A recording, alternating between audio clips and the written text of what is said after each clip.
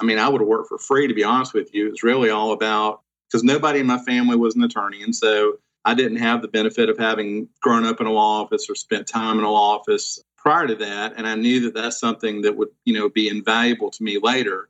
So it wasn't so much, the money was nice getting paid, but it was really more just the opportunity to see how a practice works from the inside. And I tell people every day, I learned 1,000 times more working for those two guys than I did in law school. Did you ever feel like what you learned in law school didn't prepare you for the world of running a law practice? Law school didn't teach us how to start our practices the right way so that we could scale them into a thriving business. We didn't learn how to make sure that our businesses would meet our financial goals and provide the type of lifestyle we deserve. After 10 years, I was fed up with struggling in my practice and decided to begin a journey to scaling a successful practice that would actually allow me to finally live the life I've always dreamed of.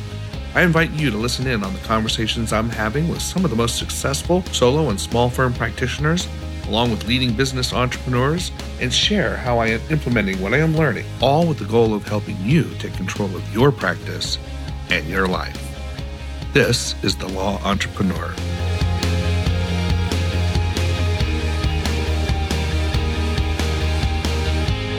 Welcome, Law Entrepreneurs, to episode 13 with Ben Stevens. My name is Neil Tyra, and I'm your host today, as always, on The Law Entrepreneur.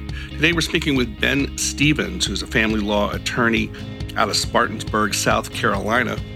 I'm not sure whether Ben is more widely known as the preeminent family law attorney in Spartanburg or as the Mac Lovin attorney who writes the blog, The Mac Lawyer. That's actually where I first met Ben, was at a conference for Mac Lovin lawyers, those who used Macs and other Apple products. So Ben is a proud graduate of the Clemson University, where he has a Bachelor of Science in Financial Management as well as a minor in accounting. He also then subsequently went to law school at the University of South Carolina, and he and his lovely wife, Jen, along with an associate, manned the Family Law Center there in Spartanburg. So today we're going to hear about how Ben went from talking his way into an internship during law school to working in a larger law firm and then exiting that law firm and starting his own practice and all the trials and tribulations in between. So without further ado, my friend Ben Stevens. Hey there, Ben Stevens. Welcome to The Law Entrepreneur. Thanks, Neil. How are you? I'm very well. Thank you for taking the time to be with me today.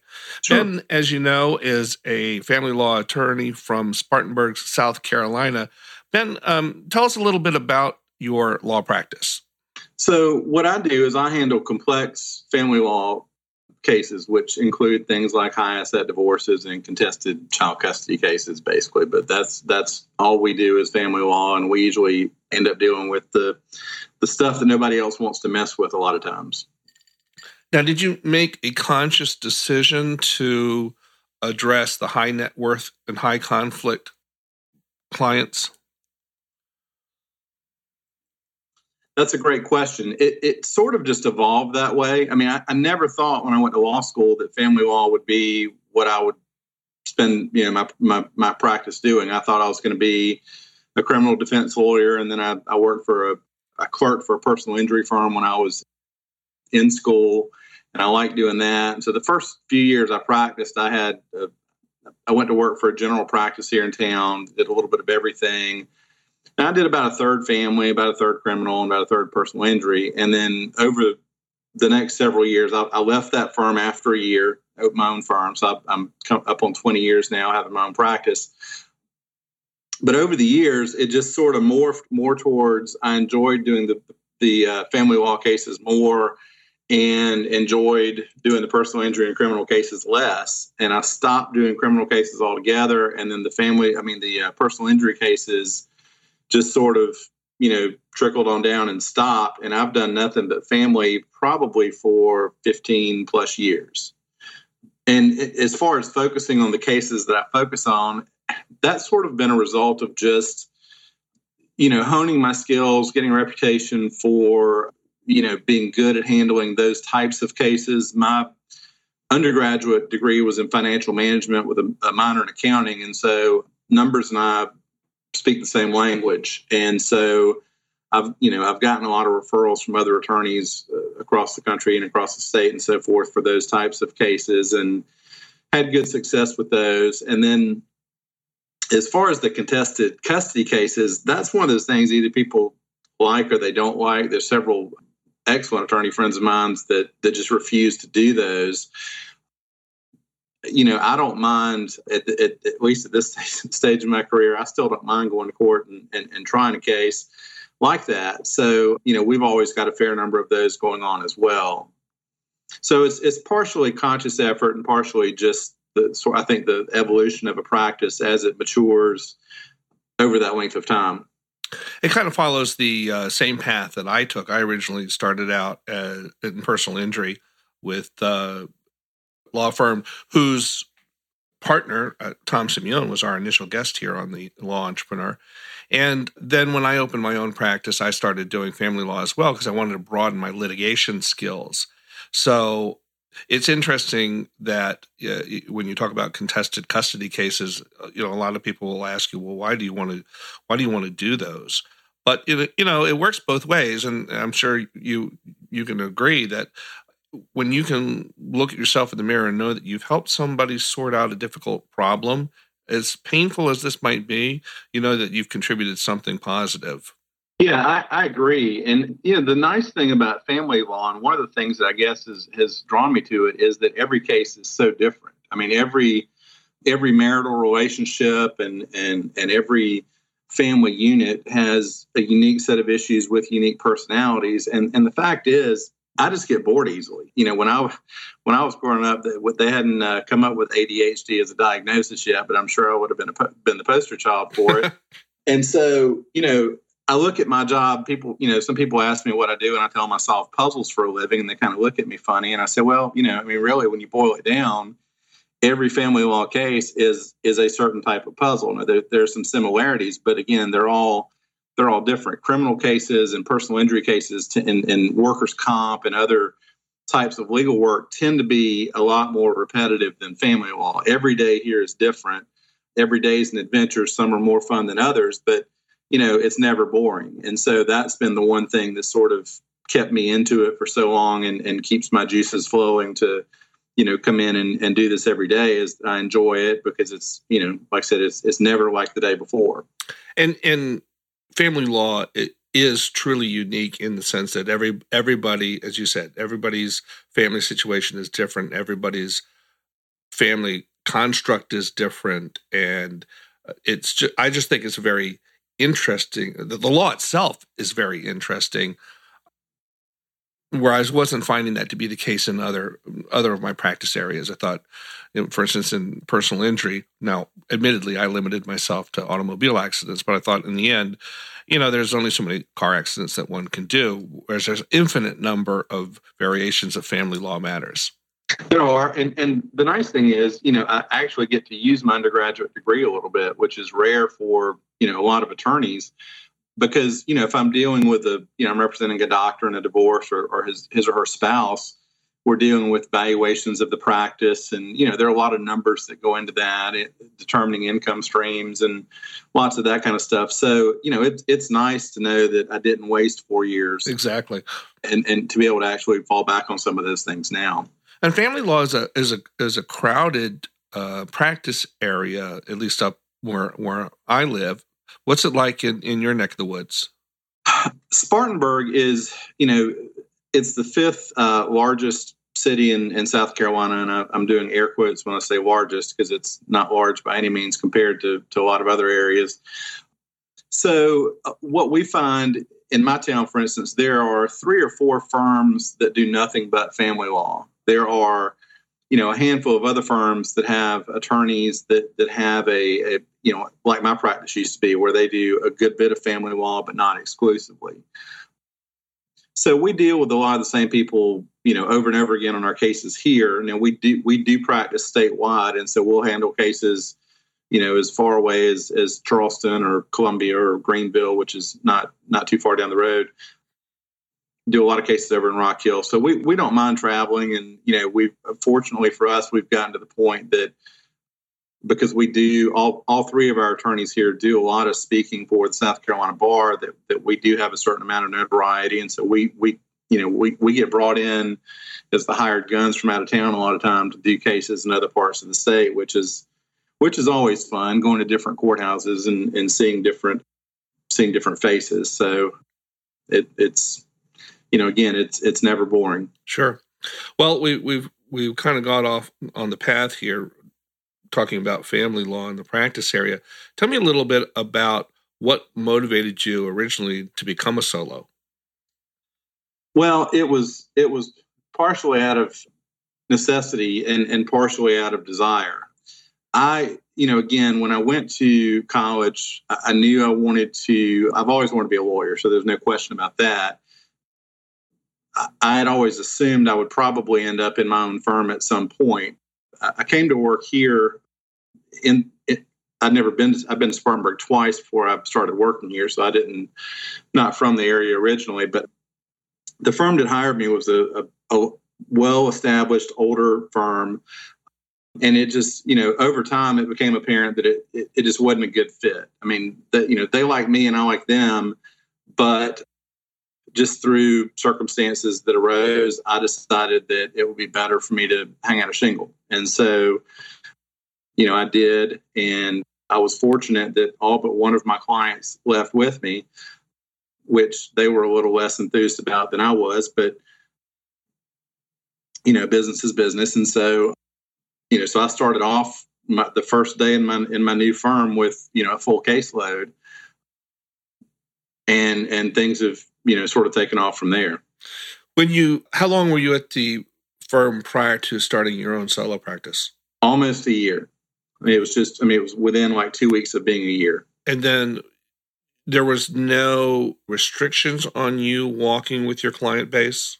No, there was no written employment agreement, and under our ethical rules in South Carolina, basically I just had to let the clients know I'm leaving. You've got a choice to stay or go. I couldn't really sway them one way or the other. It was more objective, and like I said, all but one came. So,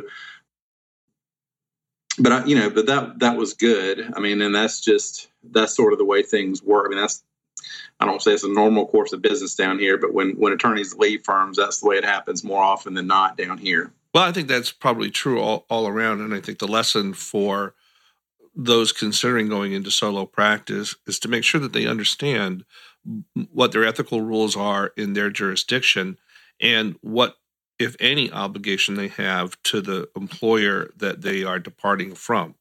Sure. And that's, in my situation, it was really scary. And the fear was not necessarily that I couldn't do the job, but the fear was I'm living in this strange town now that I've only lived in for 10 months, that, I'm 25. I guess I was 26 at that time. I've been here for, a little less than a year. I don't really know all that many people. Not that many people know me. And so, it's kind of venturing off into the great unknown. I didn't really doubt. I mean, as young lawyers tend to not do, I didn't doubt my abilities. I didn't know what I didn't know at that point, right? Candidly, in retrospect. But so it wasn't that, but it was just sort of, I'm in this strange area. If I'd gone back to my hometown or even back to where I went to law school and had been clerking, that would have been a much more comfortable situation. But I liked being here. I liked Spartanburg, and so I did it, and like I said, fortunately, it worked out. It worked out well. But I talk about it not being a good fit. Just to give you an example, and granted, this was 1995 that I started working there. There were no computers in the office. They had some very, very nice, I think IBM Selectric typewriters that they used, but no computers. The curly fax paper, the paper Rolodex that all they use for conflicts checks, and so it's kind of like something now off of Mad Men, looking back, but that again that firm is still around, and their attorneys are they're still practicing and doing well, and it's all's well that ends well. So Yeah, and there's a number of ways to practice law. You just have to find the one that fits your personality and your lifestyle and your goals. Exactly. And speaking of that, when the fact that you obviously were concerned when you left the firm about leaping into solo practice, not knowing at that point whether any of your clients would follow you to your new firm, did you make any conscious decisions about how you were going to start the practice in terms of facilities or staffing or operations that address that uncertainty? Yeah, I did get a good bit of planning, and that's, again, that's where, fortunately, having had that undergraduate base came into play, because when I went to law school, for instance, there was no discussion about how to run your practice. It was about the law, but not the business side of the law. And that's, in my opinion, that's one of the main areas that, law schools are still sort of lagging behind. I know they're doing better in that. And Jenny and Jonathan that practice with me, they did have some classes when they graduated several years ago about that. But I had written several business plans in undergraduate and knew, a lot of the things that came in were involved in that. And so when I started out, the first day I left that firm on Friday and opened my office on Monday morning, and I had, phones and I had everything there ready to go. I was fortunate that my legal assistant at the old firm left, I think, a week to 10 days after I did, and came with me. And she'd been there like 20 years. She'd been there, longer than the wallpaper. But she followed me, and that was reassuring in a lot of ways, because she brought a lot of, just practical knowledge as far as, the stuff that the details that attorneys don't really know, what do you send a certificate of service with, and what cover sheets go with what forms, and those types of things. But also, sort of the lay of the land for this strange town that I found myself living in. So that was a huge blessing, having her, take that lead with me. And she stayed with me for, more than a decade, maybe 12 years, maybe a little longer than that. So that made it an easier transition too. Sure. Now, you said that as an undergrad, you'd written several business plans. When you were plotting your escape, as it were, did you actually put pen to paper, so to speak, and write a business plan for your new firm? I did not. You're asking questions now. You're peeling layers back. No, I didn't. And, similarly, I don't write down a budget. That's one of those things I'm just able to do sort of in my head and keep all that straight, which I realize, for those listening, I don't recommend that. But, I knew I had a very clear vision of what I wanted to do, what I wanted my practice to look like, where physically I wanted it to be in town, based off of, and part of that to a large degree was based off the firm that I clerked for in Columbia. Because of the 3 years I was in law school, I worked for them for 2.5. And as luck would have it, they had just gone out on their own right before I basically talked them into hiring me. And that was the way I found them. I went through the new firm announcements in the Bar News, and I sent them a letter and said, hey, if you need a clerk, I'd love to come talk to you. And they agreed to talk with me, and I started working there that day. But so I'd seen what they had gone through building their practice, and they'd been practicing about 10 years or so at the time they left their old firm. So I had that information to draw on from the practical side to add with the theoretical. So I never really felt the need to sit down and write out a formal business plan.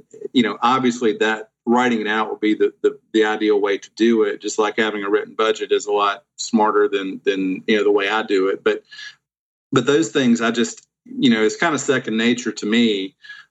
And the only way I can describe it is like one of those days when you drive home and you pull in your driveway and realize you didn't really pay attention to how you got home.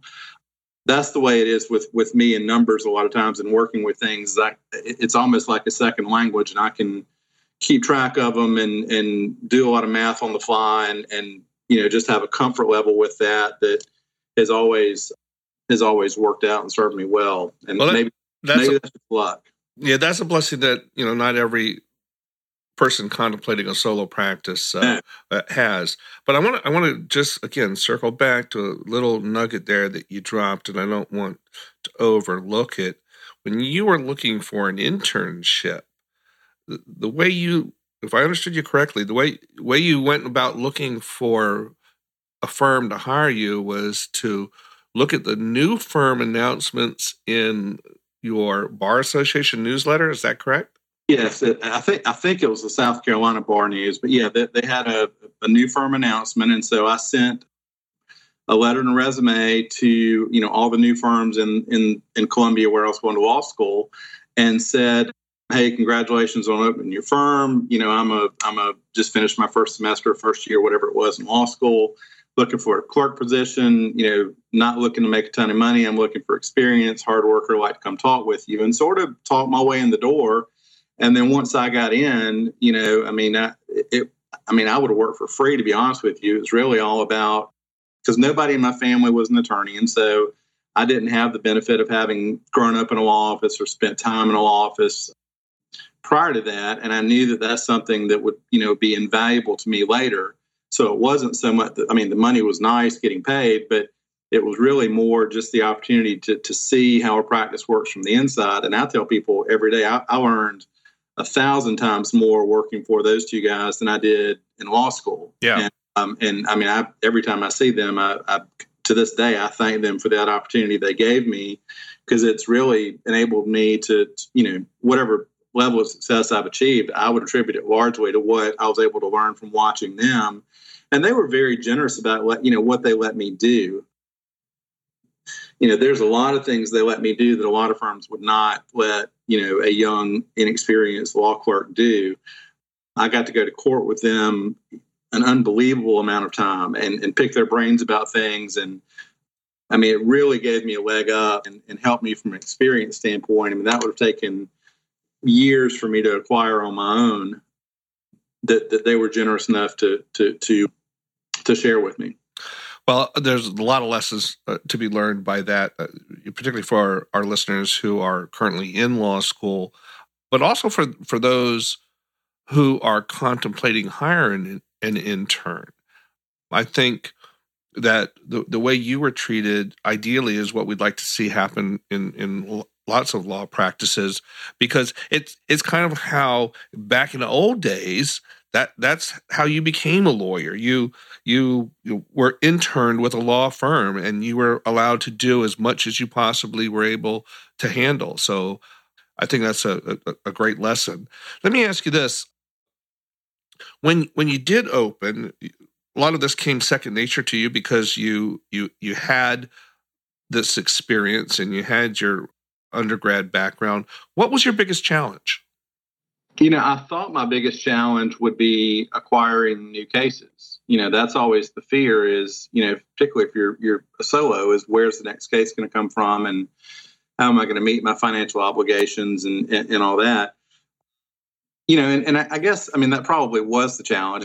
There's nothing looking back that really stands out to me as being much more difficult than anything else. It was, I wasn't making a ton of money because this was the market was flooded with new attorneys in 1995. And so, I got started at a embarrassingly low rate of pay. And then when I opened my own firm, that dipped way down for the first year so I could build the firm up. So, there were lots of struggles and challenges just in getting the firm off the ground, but there wasn't anything that I remember now as being, this was a lot harder than the other. I remember, back at that time, almost all the marketing for all law firms was Yellow Page based. And I do remember some sticker shock when I talked with them about, what it was going to cost to have an ad in there and working on that. But it's just, it's really trying to understand what you want your practice to look like. And the earlier you can start modeling that, the better. If I had it to do over again, it was fun. I tried a civil case and got $1 million verdict. Couldn't collect it, but we got a nice big verdict. And, and I lost one criminal case ever that, really shouldn't have lost that one. One or few I might have gotten lucky in winning. So those things were fun, and that experience was nice. But, if I had to do over again, I would have hopefully realized sooner that, this is what I want to do. This is what I'm best at. This is where I need to focus, and not have spent so much time on those other areas of the law, and honed my practice a little bit more on the family law side. Now, that's easier to do in some geographic areas than other. Again, I'm in a what I would call a small city. So particularly for new firms and younger attorneys, there's some benefit to being more diverse and getting more clients in the door to pay the bills and keep the lights on. But, if I had to do over again, that would be the one thing I would say, if I could have realized that earlier and focused a little bit more, on developing specific skills more related to family law rather than just general attorney type skills. And I think that's a common thread that we hear from a lot of attorneys who have been kind enough to come on this podcast, that they wish they had focused on their ultimate practice area earlier rather than later.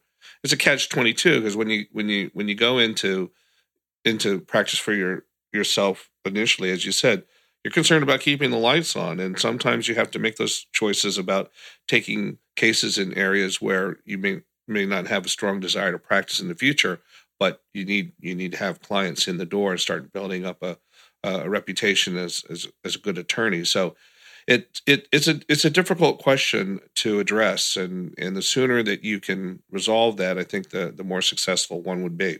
Well, the other twist on that is, I think it takes a while to realize what you don't know. I mean, what I've found, and I'm just getting old and grumpy, I think, but, a lot of times when you're dealing with younger lawyers that are just out of school, they're more difficult to deal with perhaps than after they've been practicing 5 or 10 years, because, maybe they think they know a little more than they do. And so, I mean, that's, when you look at it from that standpoint, that's not the ideal time to be deciding, the specific path for the rest of your life as far as narrowing it down to one practice area. So, it would have been nice to do that, but at the same time, it's not easy to do for a lot of reasons. I mean, you mentioned the financial, and I agree wholeheartedly with that. But then the other part of it is, unless you're just starting a little bit later in life and you've got some more life experience, I mean, that's a benefit as well. But, again, I've been doing this 21 years, and there's rarely a day or a week that goes by that I don't learn something new still. And, that's just made me look back and realize that, like I said, how much I didn't know when I thought I knew a lot more than I did. Yeah, and I think the standard advice is to define your practice narrow enough that you become the expert in that area by definition. But the problem is, I'll give my own history as an example. I didn't know what I liked and what I didn't like. I went through law school really believing that I was going to be a prosecutor, and did all my internships and all of that in criminal prosecution. And the moment I got out of law school and had to make that choice, I went, I'd kind of like to work downtown a little bit, experience that. And so I went with a PI firm, and then because I wanted to litigate. And then after I did that for a little while, I went out on my own and went, you know what? I'm a little tired of going to court. So now I'm transitioning to trust and estates and estate planning. So it is a journey. It is a journey. Tell us a little bit about your office itself, your staffing, your reliance on technology, because I know that plays a big part of your success, and your entrepreneurial skills of building your business. Sure. So we've got 3 attorneys. We normally have 3 staff. We've got 1 opening right now we're trying to fill, but it's myself, my wife practices with me, and then we have 1 associate. As I said, we only do family law. We all handle a little bit. There's a little bit of diversity there. I told you what I do. Jenny's primary focus in her practice is she protects the interests of children in custody cases by working as a guardian ad litem. she also does a lot of mediation in family court cases. So she's in family law, but in a little bit different area of it. My associate, Jonathan, he's sort of a hybrid. He's a good bit of an old school associate where he works with me hand in hand on my cases, and then he's got some of his own too. So that's the way the caseload, so to speak, is divided up. Did your wife start the practice with you, or did she come on board a little later on? No, she actually had her own practice down in Charleston for a few years before we got together, and then she merged her practice with mine and moved up here. So we've been practicing together since 2012, which is, we merged our practices that summer, and we got married that fall. So congratulations. Yeah, thanks. So, but she only did family law before. I mean, her whole career, that's all she's done is family law. So, and then we've got a discovery paralegal, because obviously we deal with a lot of discovery issues in family law. So we've got one person whose primary focus is that, and then we've got another paralegal that does more traditional paralegal work, and then we're in the process of trying to find a receptionist right now. So we outsource some work. We've got my CPA has a person from his office that comes over a couple of days a week and does our bookkeeping and accounting functions, so that I don't have to spend time doing that anymore, even though I enjoyed it. And from a technology standpoint, I mean, we've got obviously a lot of technology integrated into our practice. We're all Mac based, which I guess is not a big shock since I'm the Mac lawyer, but we've been Mac based for a long time. I think since 2004, 2005. And when it comes to technology, we're always trying out new things, and so we're constantly, that's probably the area of greatest change in our firm, is that we're always testing out new apps, new programs, new, whatever, to see if there's, better, more efficient ways to do things. And so that's sort of, for better or for worse, always in a little bit of a state of flux. We started using a new web-based program last week here in South Carolina that does asset debt distribution and child support calculations and different things. It's a relatively new program, but we've talked with the developers and like it. So we've brought that into our, arsenal of things that we use here. Do you use a case management system? We do. We've been with Rocket Matter since their launch. We are proud to say we're client number 2 with them, with client number 1 being the law firm that actually did their incorporation and helped them get their business set up. But we've been with them from day one. Well, interestingly, I'm interviewing Larry Port, the CEO of Rocket Matter, later on this afternoon. So, well, isn't that coincidental? Yeah. he is much smarter than I am. So don't tell him I said that. But Larry's a great guy. I've known Larry. In fact, the first time Larry and I talked, he called me one day at the office out of the blue and said, "I'd like to pick your brain about something." And I said, "Well, I'm getting ready to go." I forgot where I was going. I said, "I'm getting ready to be in the car for about 45 minutes. So sure."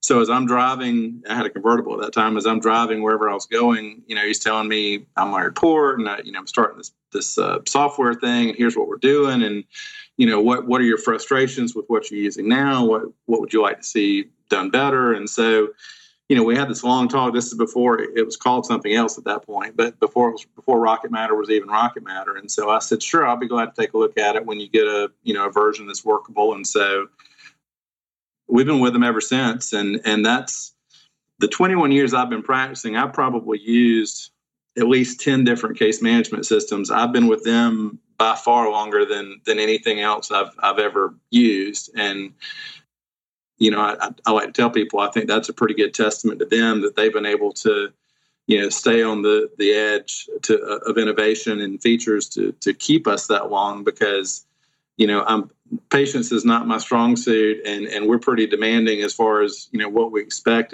out of software. And if we don't like something, we'll change. I mean, we've just changed within the last few months from Pages to Word over my objections, but the staff wanted to do that. And so I said, fine, I'll bite the bullet. I'll wash my hands after I finish typing on Word every day. That's okay. But yeah, I mean, we'll change. There's really nothing that we won't consider changing. But that's That one program is really, it saved us so much time. We just from a billing standpoint, the thing that I liked the best about it and what really convinced me to switch was the program I was using before. It would take me about a day and a half every month to get my invoices out. The first time I ran them in Rocket Matter with their bulk billing, I got them out in about an hour and a half from 1 month to the next. I mean, it was that drastic of a change. And I said, all right, I'm in. Yeah, that'll keep you around for a long time.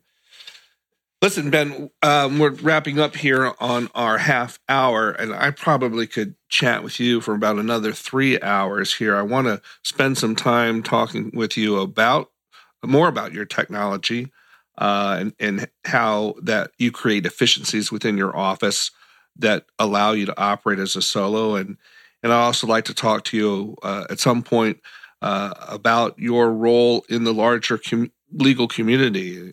I know you speak a lot. You go to a lot of conferences, and I think our listeners would benefit greatly from hearing that from you too. So will you agree to come back on the show at some point in time? I would love to come back, and I do want to thank you for producing this podcast. I'm very, very selective. I've got, I think, 10 podcasts total that I listen to, and that probably includes Serial, which I haven't listened to since the first season. So maybe I've got 9 podcasts that I listen to regularly, and yours is right at the top of the list. You and Lee Rosen's Sports Discourse, those are my 2 that I stay current on, and I've been really impressed with the quality of guests and production and everything you've done so far. So keep up the good work. I would love to come back, and I look forward to the new episodes when they come out, just listening to them myself as a consumer of them. So you're doing a great job. You're way too kind, Ben Stevens, way too kind. Thanks ever so much for being with us here on The Law Entrepreneur, and we're sure to have you back pretty shortly. Well, there you have it, fellow law entrepreneurs. Thank you for listening and being a part of today's program. The utmost compliment you could pay me is to go over to iTunes, subscribe to the podcast, and leave a strong 5-star review if you think the podcast and what we're trying to do here is worthwhile. Feel free to share the link to the podcast with your friends, family, and coworkers. I would be very appreciative if you did. So until next time, thanks again for listening to The Law Entrepreneur.